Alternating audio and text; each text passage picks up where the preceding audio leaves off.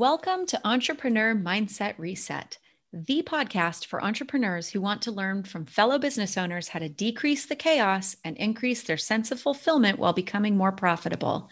I'm your host, Tracy Trapesky. I'm an executive coach and consultant and mindset mastery expert. I'm also mom to two amazing teenagers and a menagerie of adopted furry family members. In each episode, we explore challenges, opportunities, and actionable tips to help you move your business forward while staying true to your vision. You'll hear from me and my guests how we've tackled some of the pitfalls and unexpected surprises that entrepreneurship delivers. We're the real deal, and we're here to inspire and encourage you. Let's dive in. Hi, everyone. Thanks for tuning in today for a new episode of Entrepreneur Mindset Reset. In today's episode, I'm speaking with the incredibly smart, service-oriented Luann Gaffney of Balanced Vintage Bookkeeping and Consulting. She shares her best tips on how to prioritize your business goals and work with your ideal clients. She also shares how important it is for you to be okay with saying that a potential client is not a fit. If you're not sure who your ideal client is, listen to what she says about focusing on personality traits as your niche rather than being industry specific in the services you provide. Luann's advice to all business owners is to take the mindset that you should be profitable from the get-go. Also, rest assured, dear listeners, because Luann and I are in agreement that failure is part of the game, kind of like a science experiment. You'll learn from your failures and come back stronger. So grab a beverage or a snack and settle in to listen to Luann and her amazing journey. Luann, thank you so much for being here. I'm so excited to get to spend this time with you. I'm happy to be here, Tracy. Awesome. Well, before we dive into your entrepreneurial journey and your very interesting career path, so I think you've kind of traveled an interesting winding road to get to where you are now. I like to ask people where they are physically in the world right now. So where are you at? Okay. I am in Greensboro, which is just about the middle of the state of North Carolina. I've lived in North Carolina my entire life, and I've been in Greensboro since I came for college, which has now been over half of my life ago. Oh, wow. It's pretty there. It's really nice. It's a cool town. I love Greensboro. Awesome. We're about equal distance from the beach and from the mountains. So you can go wherever you want to and make it a day trip or, of course, stay for longer. It's awesome. Yeah, that is really nice. I love that ability. We're in Chapel Hill, so we're kind of similar, like 3 hours to the mountains, 2.5 to the beach. And it's pretty nice. And there's still lots of trees here. We have the best of all. It's awesome. Very cool. Well, I'm excited to hear about your journey. I was, in kind of preparing for our interview, I'd forgotten when we talked before that you were a school teacher before you started your own business. And then I read something about wine. So now I'm super intrigued. So tell me about your journey.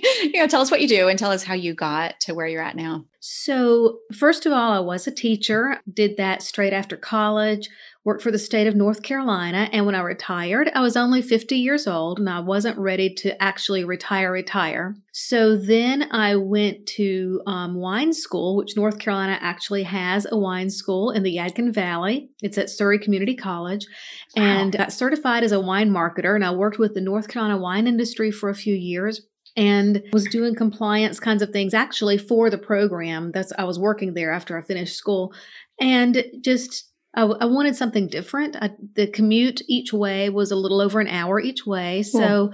So I went into bookkeeping, got training in it, and fell in love with it. It's got a lot of the same elements in there. I'm teaching people, I'm educating people, I'm providing a really important service that they need. Just like people need to be educated, they need to know kind of things that their financial statements are telling them, and have somebody have the time to analyze and interpret that. So currently what I like to do is I use bookkeeping as the backbone of a financial consulting and coaching business. I work with small businesses to help them solve things like their cash flow issues, to help them maximize their profitability, and really, keeping more of their hard-earned money in the business. And so many business owners don't pay themselves. And so one of the things that I really like is to help them create a plan and strategize to be able to pay themselves a sustainable wage and start working towards that incrementally. A little nugget to pull out. This is important. We really ought to be paying ourselves first. And it's sometimes the last thing we think to do, right? So, I got bills, or I've got this, or I need to reinvest in the business. And when I reinvest in the business, then it'll grow. But if our needs aren't being met as human beings, we're we're not going And to be that able to thrive. mindset is actually one of the things that I like to turn on its head, because it's not that being profitable is something that's going to come in the future. It's something that can happen from the get-go, from day one. Your very first sale, you can be a profitable business if you work with that mindset and work and strategize to make that happen. I did it for my own business, and I've seen it happen time and time again. And part of that is including paying yourself. I mean, just pretend like you make a sale for $100. Well, okay, give yourself 5 of that, and then use the other 95 to go towards expenses. That kind of just flipping it on its head and just saying, I'm going to make this a priority.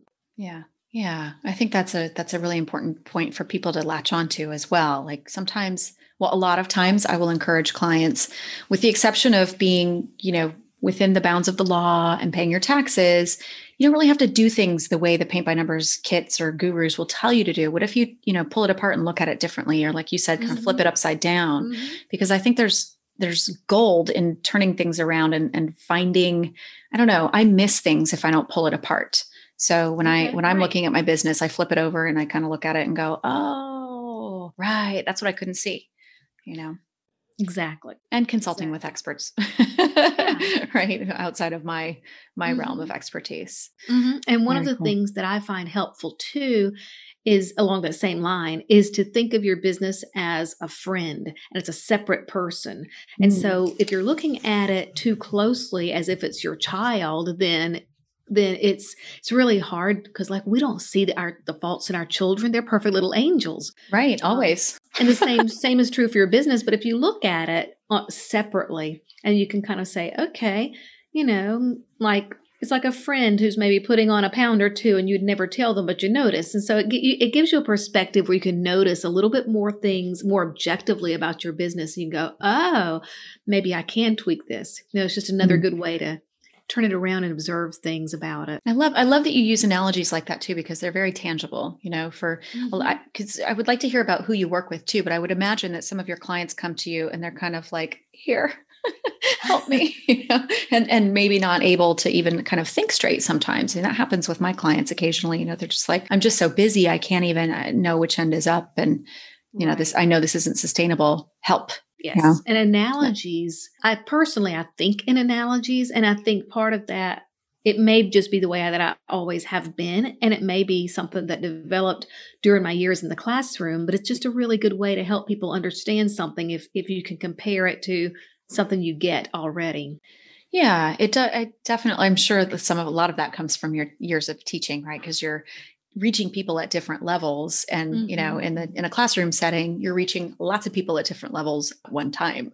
So I'm sure that probably comes pretty easily to you. That's interesting. So who do you work with? I know you work with some entrepreneurs, but specifically, do you work with particular kinds of businesses? I work with, rather than having like a specific niche and saying, I only work with, say, dentists, or I only work with barbers, what I do really is more of a personality. And I like to work with people who are similar to me, who, when we meet, we click, we value the same sorts of things, people who don't view their books as just a compliance thing that they have to do to be legal, that they want to know the information that the numbers are telling them, and then take that and run with it. Use that to help inform the decisions that they make, so they can make better judgments of when is it okay to hire staff, or is this really giving me the ROI I thought it would, or should I cut it? Those kinds of things are the details are all in the numbers. I think when you said that it's a personality thing, this has been a bit of a recurring theme with several of the people who I've interviewed for the podcast. And for myself as well. I mean, I tend to attract particular types of clients. Like I work with a lot of doctors in private practice, but when I started getting like the best clients and started just really falling in love with them, it was when I got really clear about my values. They don't have to be the same, but our values need to align. That, they think a certain way as far as what they want to accomplish and why, and that they're very connected to that. So I think that this is we're starting to hear a lot of this. So perhaps this is, something that's going to catch So for somebody who's listening, who maybe has a side hustle, or if you're struggling with the kind of clients you've worked with, or some guru has said, you have to choose an industry and stay in that, maybe it comes back to values, right? How do we align as human beings? Because when you're working that closely with someone, particularly where money is concerned, because people are very, there's a lot of emotional charge to money and to business finances. So I think that's really cool. So you probably have a wide variety of clients, and yet they're all very similar in like how they show up. Yes, exactly. And, when you are the business owner and you're the boss, there's nothing wrong with telling somebody that they're not a good fit, because so much of our messaging is meant to attract, but it's also meant to repel. Yes.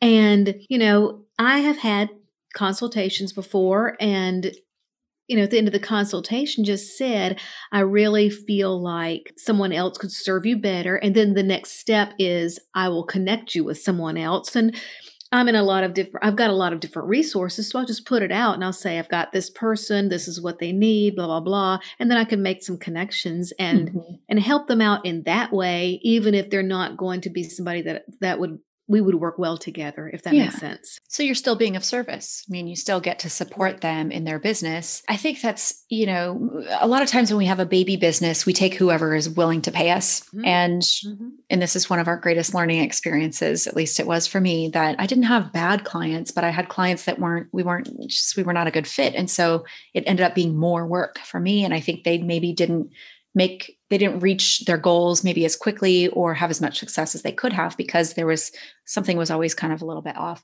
When I made that switch, I got, these amazing people came into my life. I started falling in love with my clients in a, professional business love kind of way. And, I think that's really important for our listeners to hear this. Every which way that you can take this is that, you don't have to be friends with your clients, but it is very helpful if you respect them. And, hopefully you also like them, but you don't even have to like them, but you respect and kind of, love them. That sounds a little weird in business, but it's been my experience that just makes the job so much more enjoyable, to be. Right. And like the way that they run their business, the way they think about things, because there is no one right way to do it, but some ways feel more comfortable, and so if you're going to be a partner with somebody in their business, and the way they run doesn't really feel comfortable, then that's just not going to be a good match either. Right. Yeah. It goes along with the personality thing, I think. Yeah, for sure. How long does it take you to figure it out when you're in a pre-consultation with someone? It depends. It can take 5 minutes, or it could be maybe 30 or 40 minutes into the call. It just sort of depends as you're building the rapport and getting to know them and learn more about their why. And, what they're doing. I mean, if somebody is doing it just because they think they're going to make a quick buck and they're not really passionate, then they're not the kind of person that I want to work with, because I want to be passionate about helping them with their business. And why would I put more energy into it than they want to? That kind of thing. Yeah. That's a really good point. I have a person that I've been mentoring over the last several years, and we went through an exercise because he was kind of struggling with trying to figure out, I don't know what my niche is. And I was like, maybe you don't have one. Maybe because you can be a generalist and still be really good at what you do. But I think what's really important is to decide what kind of people. And that was a huge aha for him. He's like, gosh, I go and I get all these books and I do all these worksheets. And I'm like, I don't know. But when he started talking about values and he started talking about personality types, and for him, it was mission driven and purpose driven individuals. So it could be somebody who's a corporate mucky muck, but they're a very purpose driven organization, or it could be someone who's an entrepreneur or a physician. So he's got clients that run the gamut as well. But once he got really clear about, they need to be purpose driven and they come to the world kind of this particular way, it was as if by some magical potion that people floated out of the sky onto his radar. It was incredible. Yes. Yeah, it's really cool how that works. I would agree. And I've seen that. I'm sitting thinking about some of my clients and the different industries they're in. And a lot of them, regardless, they might be in something like not really retail, but something that you wouldn't think of as creative, but yet they really are. They think outside of the box. And sometimes when you have a kind of mind that does not go in a straight linear way, understanding things like the financials for your business is like really hard. I've got a couple of clients who the way they like for me to share information with them is to make it into a graph because they read graphs so much better than like a spreadsheet. Yeah, that makes sense because it's more of a picture. It's more a Mm-hmm. visual. Mm-hmm. Spreadsheet is, skim, skim, skim. Ooh, there's lots of cells. Where's the number? Yeah. And what does that mean? That's Yeah. so cool though. And this is where I think having been a teacher probably really pays off for you because you probably, I'm imagining that you might have some questions that you ask people to understand what their learning style is before you even start working with them. And if you don't, you figure it out pretty quickly once you do start working with them. Yeah. Yes. Very cool. So what are some of the industries that you are, where are some of your clients? Let me think. I have interior design. I've got a couple of consultants, web design, woodworking, crafts, make your own salsa. Well, not make your own salsa. She makes salsa and sells it. A coffee shop, just all kinds of different things. Oh, that's so cool. I mean, how fun, because what a variety of individuals and, sounds like a lot of creatives as well. Oh, that's so cool. Yes. Well, And it's also cool that when you can learn something from one and then help apply it to another. I've just started working with a wedding and event planner, and it's really interesting because her business is actually very similar to some of my consultants in a way. And you wouldn't really, you can kind of get it if you think about it. But I was like, it's really been cool, how things overlap in ways that are unexpected. Yeah. And then you can share the connections that you see. Exactly. And support them. I think that that's a benefit to the people I work with because I do have experience with industries that are like theirs or are not like theirs. That probably helps you stay really fresh too. I mean, that's one thing that I kept resisting, niching down. And yes, I do serve a lot of doctors in private practice, but I also have like an accountant and, fitness people and nutritionist and, like they run the gamut. But the common thread is that they all on some level enter the world heart first.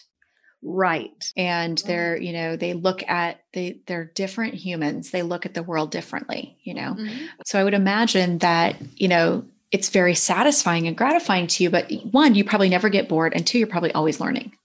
Is that, yes. Am I close? Yeah. So you started your business in 2017. So you're rounding the corner into year 4 at some point soon, right? Have you made any like mistakes that you've really learned from, or have you had near misses that really taught you? Like, what's your biggest learning experience? Well, I think you have to learn that failure is part of the game. And really the best way to think about it is to not take it personally and to make it kind of like, to go back to school again, make it like a science experiment. And so you have a hypothesis, you test it, and then you iterate and you try to keep improving. And the bonus to that is that, you reiterate over and over.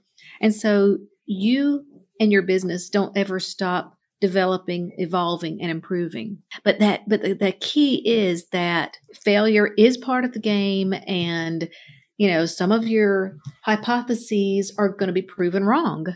One of the things that I did, speaking of niche, first thing I did was I was like, okay, I'm not going to have any clients until I'm going to make sure they're all in this particular industry and I'm going to focus. And it didn't work. It turned out that I couldn't get anybody to talk to me. And so when I widened the net and went for the more personality thing, it started working. That's just one example of the iterations that we make nonstop. Yeah. I call it constant course correction, right? And the analogy, speaking of analogies, it's not mine. It's borrowed from a book that I read, but this great analogy is like, if you look at like a space shuttle, about 97% of the time it's off course, but the home computer is telling it what to do. So it constantly corrects. And, most of the time they end up where they're supposed to be. I think life is like that. Definitely entrepreneurship is like that. Right. We can have plans. We can have our 5-year plan. We can say exactly what we're going to do this time next year. It's an exercise that I do with clients, mostly to get out of our heads and get into the play space. But I think if this global pandemic has taught us anything, you're better off not planning. Have an idea, but maybe it's 12 weeks or 16 or 18 weeks. And that's Yes. it as far forward as we go. Yeah. And so we can plan, but the best thing is to just start doing, because over time we can adjust. I had a great plan going into 2020 and I had to ditch 80% of it. Yeah, I know. Exactly. I agree. It was so planned. And I found that, I mean, going back to bookkeeping kinds of things, it was really hard to do comparisons against a previous year to know how you were growing, because everything was so off the table. What was successful in 2020, you just had to re-scrap and start all over and just say, okay, well, I'm doing okay considering where we are. Yeah. Interesting. Yeah. Have you had to talk any clients off the ledge this year? A couple. I've been really fortunate because none of mine have had to close or go out of business. Oh, that's great. Some closed, temporarily back in March or April. And, I fear that may be coming again. But if it does, they've been through it. They were able to have some workarounds so that they weren't totally without income, Yeah. And so that not was relying on that $2,000 check from the government. Right. Yeah. Yeah. So they were all really, really, they were lucky. And I feel like I'm fortunate because I didn't lose anybody either, So, and thinking back to when we were talking about the year plan and those sort of things, sometimes it takes a lot longer to be successful than you think it will. Back when I first started, I spent so much time networking and trying to meet people and talk to people. And it took a really long time. And my husband at one point says, when you actually get a client, how are you going to have time to even work on their stuff? Because you're so busy. And it actually was a really difficult transition to go into, how do you balance the marketing versus the doing the work kind of thing? Yeah. But I do think that's one of the keys to success, is that you do have to stick with it and reinvent and re-envision. And to your point, making your plan, you have to have a map to know where you're going. So you have to know your destination, but then there's all different routes you can get there, and you can go this way for a little while and then alter course and go the other way. Right. To me, it may be like if you go to the mountains to visit, and instead of the highway, you take the Appalachian Trail for a little while, or not the trail, but the Blue Ridge Parkway for part of your route. You're still going the same route. You're just choosing different paths to get there, and you can be flexible. Yeah. I think that's really important too, to think about like the little memes that float around every once in a while of like success. Most people think success looks like this, and it's, this straight line from start to finish. And then, but the truth is that, here's the start and here's the finish from one end to the other. And then it's like up, down, forward, back, loop around a couple of times, crash way down, go way up high, go just rocketing forward for a little bit, drop down a little bit. It's like, it's all over the place. Again, that's life. I think one is we get so much like feedback when we go onto social media, and it looks like, all these gurus are promoting their huge Facebook ads, and they're like, I had a 7-figure launch. And you're like, yeah, after 15 years in business, but they make it look like, from yesterday to today, I'm able to buy a money gun and shoot money all over the place. And look at me, meanwhile, they've rented the car that's behind them and it's someone else's palace, but I just think that it's really important for people to hear this, that it's like you're slogging and you're slogging and you're slogging. And it's not always a slog, because you're doing, presumably you're doing what you love. So you're working at it, but you're chipping away at it. And usually I've had this, all of my clients, I think every single one of my clients has hit this point where there's like this breakdown before the breakthrough. They get right up to the edge and they go, I've had a couple of clients who are like, I think I'm going to sell my business. I'm like, why? What are you talking about? Wait, okay, pump the brakes. I thought you were ready to grow again, and they'll say, I just don't think this is working. I'm like, it's because the change is really close and you're starting to feel it. And now, if we go a little bit into the psychology of it, now your ego is going, oh my gosh, this is bigger than I ever thought. We got to quit. Exactly. Yeah. And so, wonderful meme. Hang in there. Yeah. There's a wonderful meme or picture or something, and it's a guy digging, and he's so close to breaking through the other side, and then he quits and goes home. And he was like, just inches, like a quarter of an inch. Yes. And that's the way it is. I mean, we get so tired and just say, well, I quit. It's all about sticking to it, having determination and grit, and Yes. willpower and just keeping on, keeping on. Yeah. And taking a break sometimes. Like, you True. don't Yes. have to work, 20-hour days to build your No. business. Now, if you're building a side hustle and you're working a full-time job, you're going to have some long days and long nights, but it's temporary, and Yes. you are, you celebrate your steps that you take rather than waiting to get to the finish line to celebrate. So you keep your momentum and you can keep your energy up. But yeah, it is. I mean, I'm trying to remember what year really was the breakthrough year for me. I think it was year 3. Mm-hmm. I kind of limped along. It was a kind of a cool hobby that I occasionally got some money for a while, Right. And then I had an epiphany of how to do things. And thanks to the coach that I was working with, who Mm-hmm. just kind of Mm-hmm. said, I feel like you're kind of all over the map and you're getting mixed results. What if we made some changes? And I was like, yes, please. And then Yes. she told me what the changes would be. I was like, I don't know. That's really scary. It was compressing my schedule, right? So I could Okay. keep time open to do other things. So I moved all of my client days. And to this day, I still do it this way, with the exception of a few outliers. Tuesday, Wednesday, Thursday. It's the only days that I take clients. Monday and Friday are for other things where I need a good long run of time and brain power Mm-hmm. to get it Mm-hmm. done.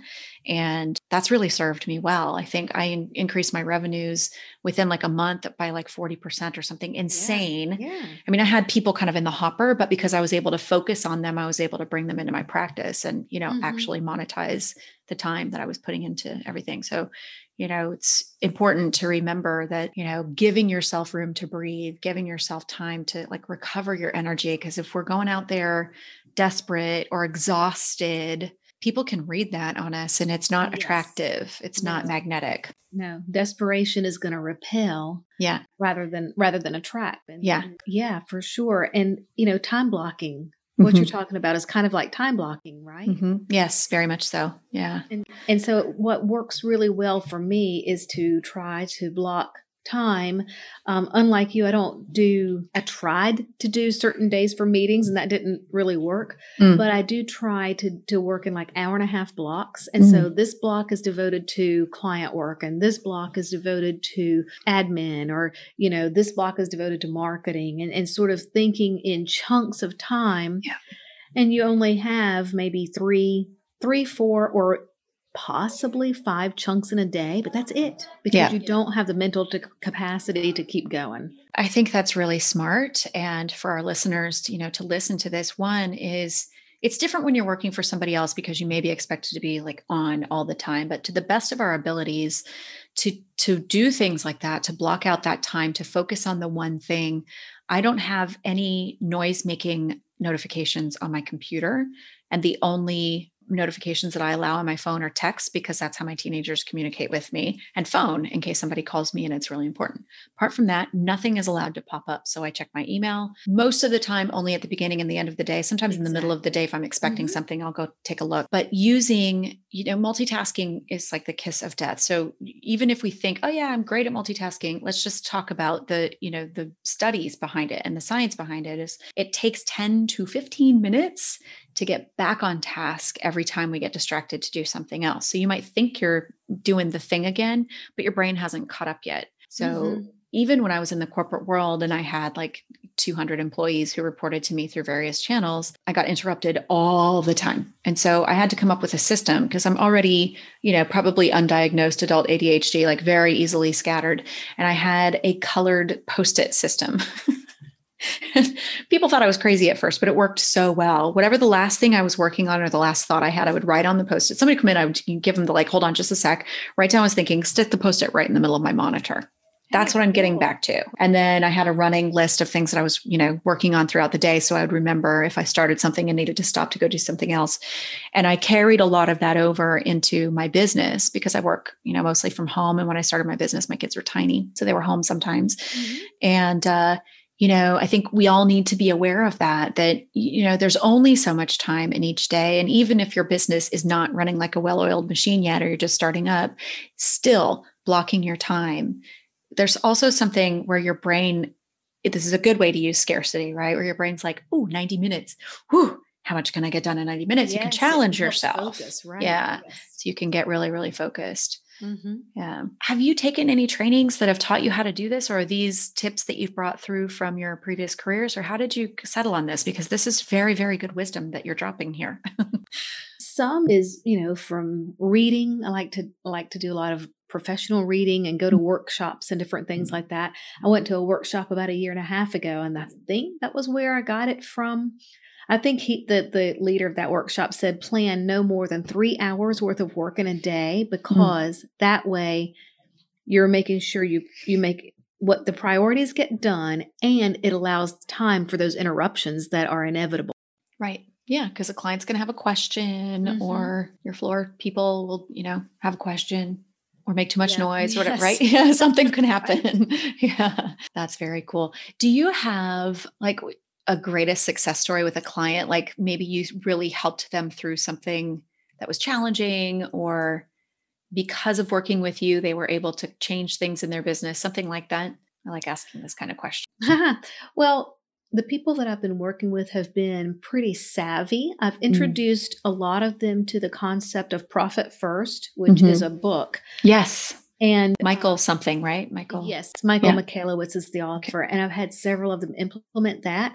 And that is just a game changer, because that's how you start being a profitable business. And so that's really fun to me when I do that. So that would be one thing. A lot of times I'll have them call and ask. I had a client last summer call and say, I'm thinking I've got an opportunity to buy a building instead of renting, and here's what it would mean. And we talked through the various, the implications for her finances and all this, that, and the other. And it helped her make the decision, and they're a very fast growing business who even during the pandemic have done great. So it's that kind of thing. Yeah. That's so cool. So you get to help them think strategically, right? Instead of sort of like with tactics. I mean, tactics are important, but if we don't have a strategy, it's like just throwing darts at a wall with no intention, right? So it helps us get intentional about what we do. That's and another example is just recently, I've got somebody who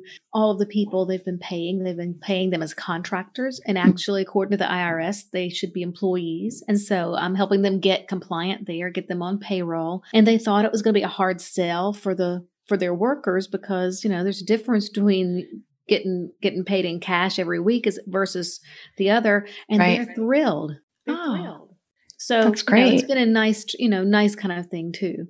That's very cool. It's all sorts of things that I would count as success. It's all about being in there, helping to make their business the best that it can be. That must be so rewarding to watch your clients, clearly they're already savvy, but to help them fine tune and kind of, up their game, I guess, but to be able to come stronger. Like, for example, the company that switched from contractors to employees, I would imagine that they also at that time must have experienced some kind of a cultural shift within the organization, because there's maybe more security around being an employee as opposed to being a contractor. It's a little bit of a different mindset, I think. And I think when we're talking, because I know you're big on mindset, there comes a time too when you're a new business owner, when suddenly one day you realize that your business is its own thing and it stands on its own, and it's separate from you. Its finances are separate. It's, the customers that it serves, maybe you like them, but they're not really related to you. They belong to the business. Yeah. Oh yeah. I had never really looked at it that way, but it's so true. And I feel like I'm experiencing a paradigm shift looking at it that way. It's like, it could be an extension of you, but it's its own entity. It really is. Yeah. It stops being an extension of you and becomes a separate thing. Earlier in our conversation, you used the word epiphany, and I was thinking about when was my epiphany, and I don't remember when, but it was just one day when I was like, oh, it all of a sudden it wasn't like things that happened in the business were my glory or shame. It belonged to the business, And you get to be proud of the business, right? And you can be proud of yourself and be proud of the actual entity that is the business. And if you're one of those people who doesn't like to brag or talk about yourself, it makes it really easier with marketing too, to be able to talk about things like that, because you're not talking about yourself. Right. Yeah. And that can be hard, especially for people whose businesses kind of center around them. Like this is something that I deal with on a semi-regular basis. Right. A And coach or a consultant, yeah, you are the brand, but you yeah. still have to have that separate out the identities. Yes, because it's not, I mean, yes, people will say yes to working with me because they've had an experience of me, but that's only part of it. They really came looking for particular outcomes. And so if I can show them what's possible, and I think this is probably true for you as well, if you can show them what's possible by doing this work together, then it's more about answering the we fem question, right? The what's in it for me. So if you can answer that for them and they feel a connection with you, you're golden. Yes. So yeah. And when I first started my business, I had a really hard time about that because I was like, but it's not about me.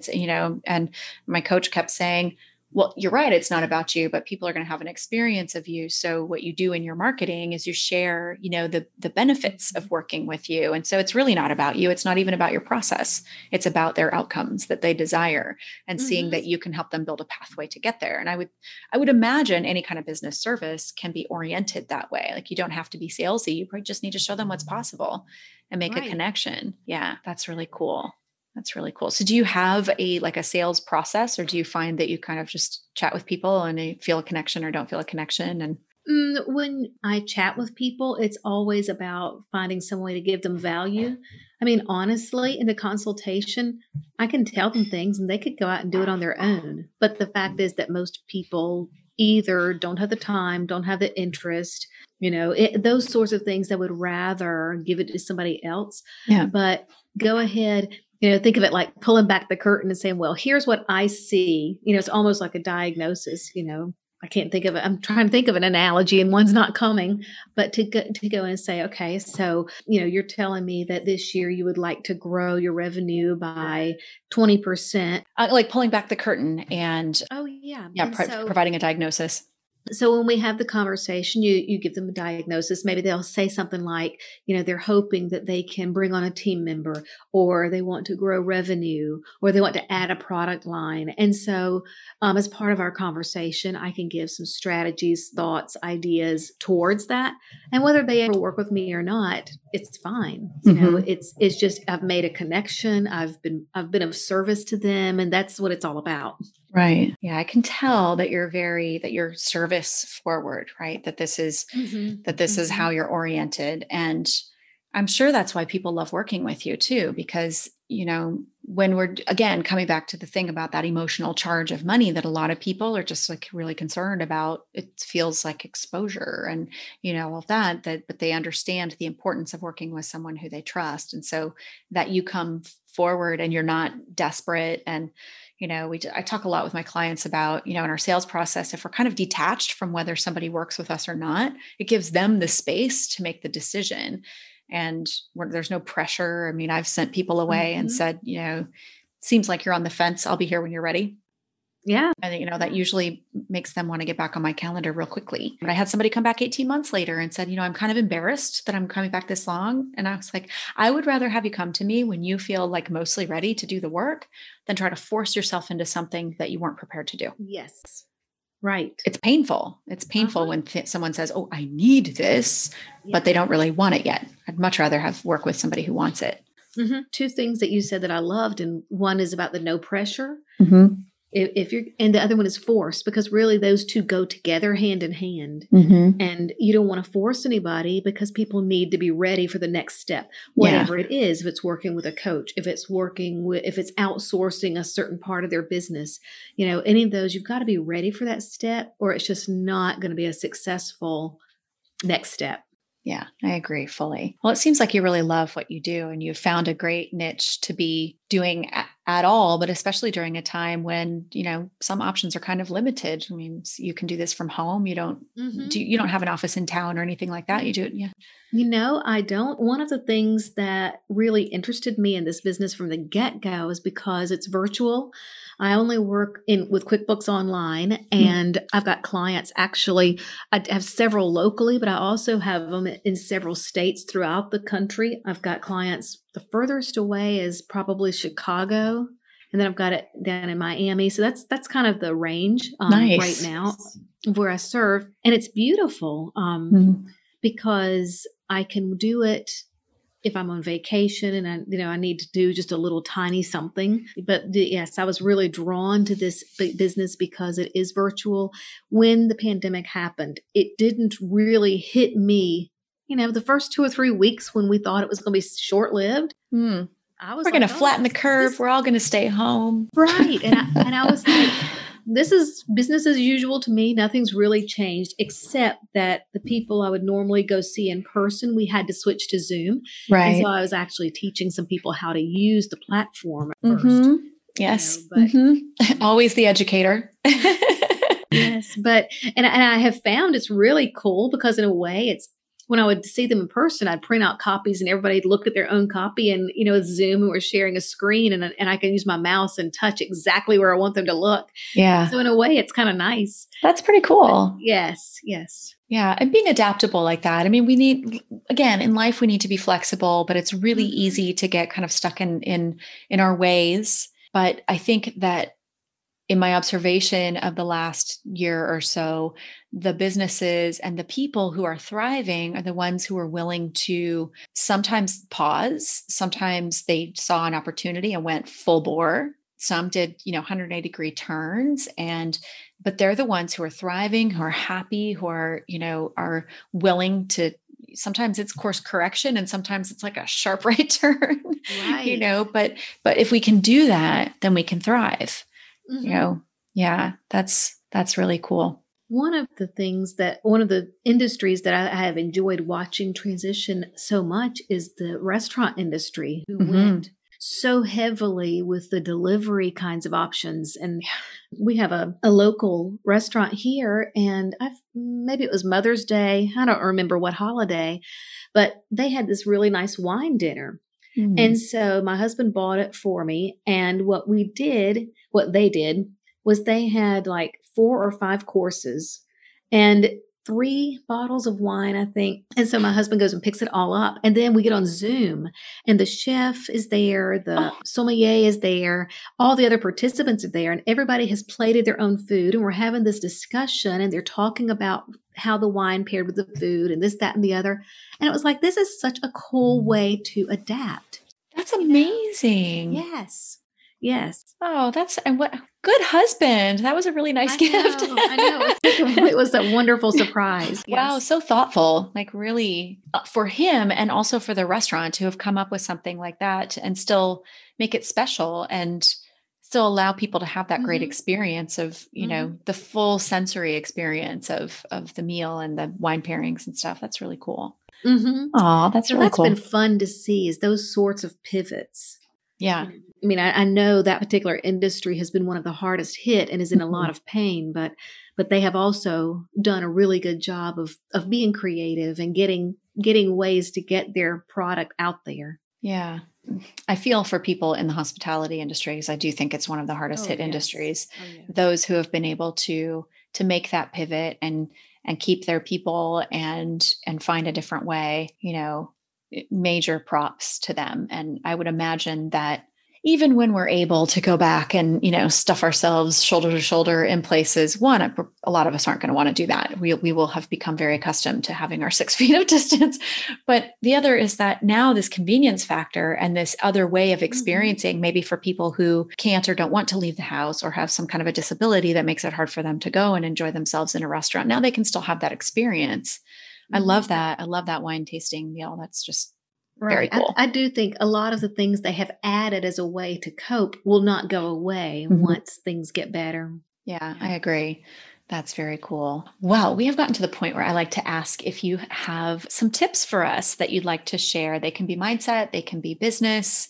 You can share, the thing that you find yourself always saying to clients, whatever it is, anything goes. Oh, well, I would say, first of all, if you are thinking about starting a business, be sure you research the need for your business. Will you be offering something that anybody else is going to even want? A big flag, believe it or not, is if there is no competition.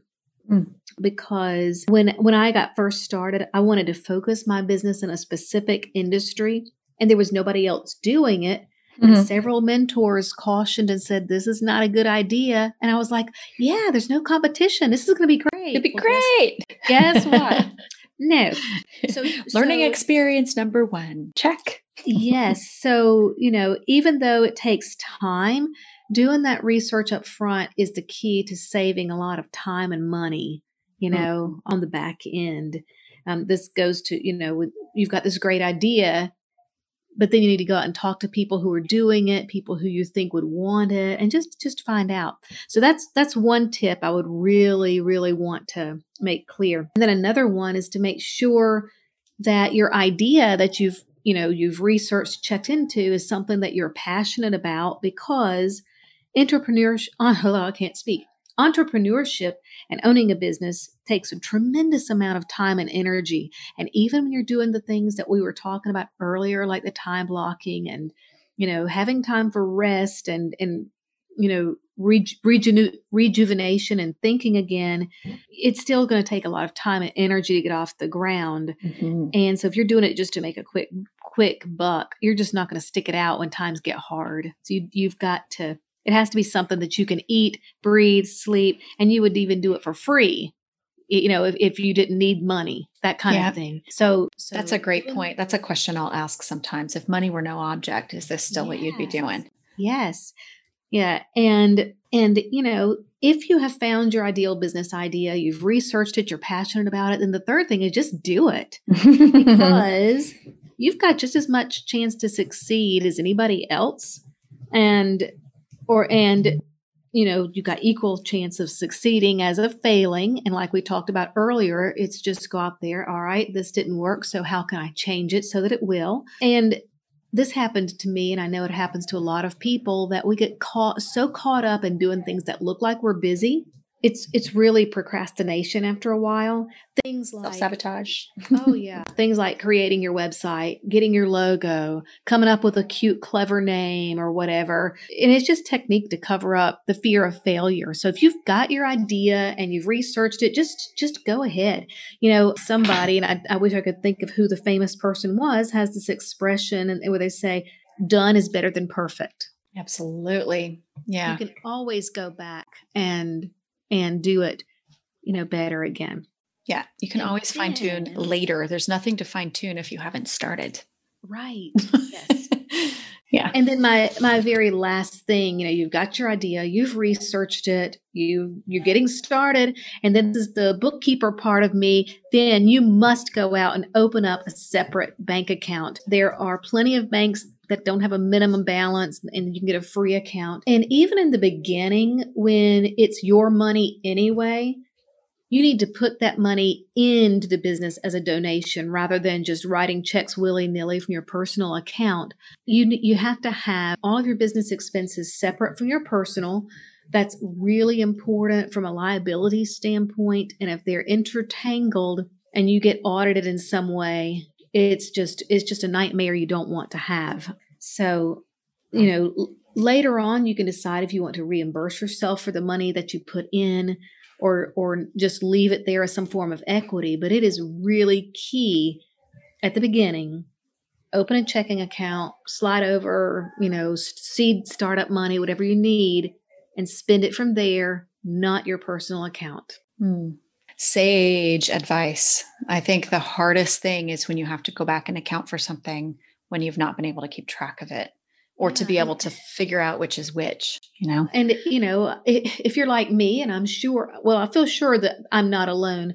I can't tell you how many times I had to infuse money before it was sustainable to pay its own bills, but just keeping that in a separate account, keeping it clear.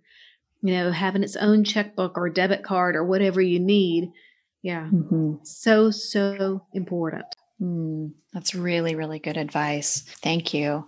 Well, where can we find you and how can we support you? You're virtual, so people all over the country could work with you. Yes. So really, email is the most direct way to reach me. So you've got my email, Tracy. Maybe you'll put that in the show notes. Yep.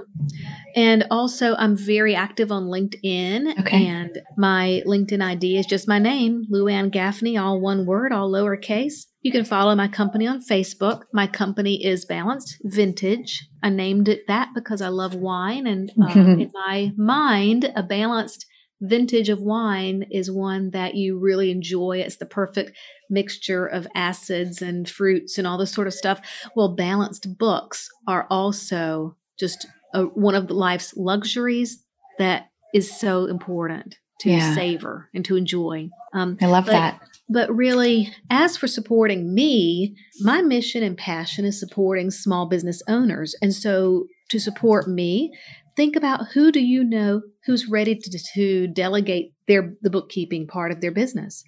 Or who do you know who would do well with an outsourced CFO on their team? Even who do you know is in a financial pickle? Maybe you notice some things.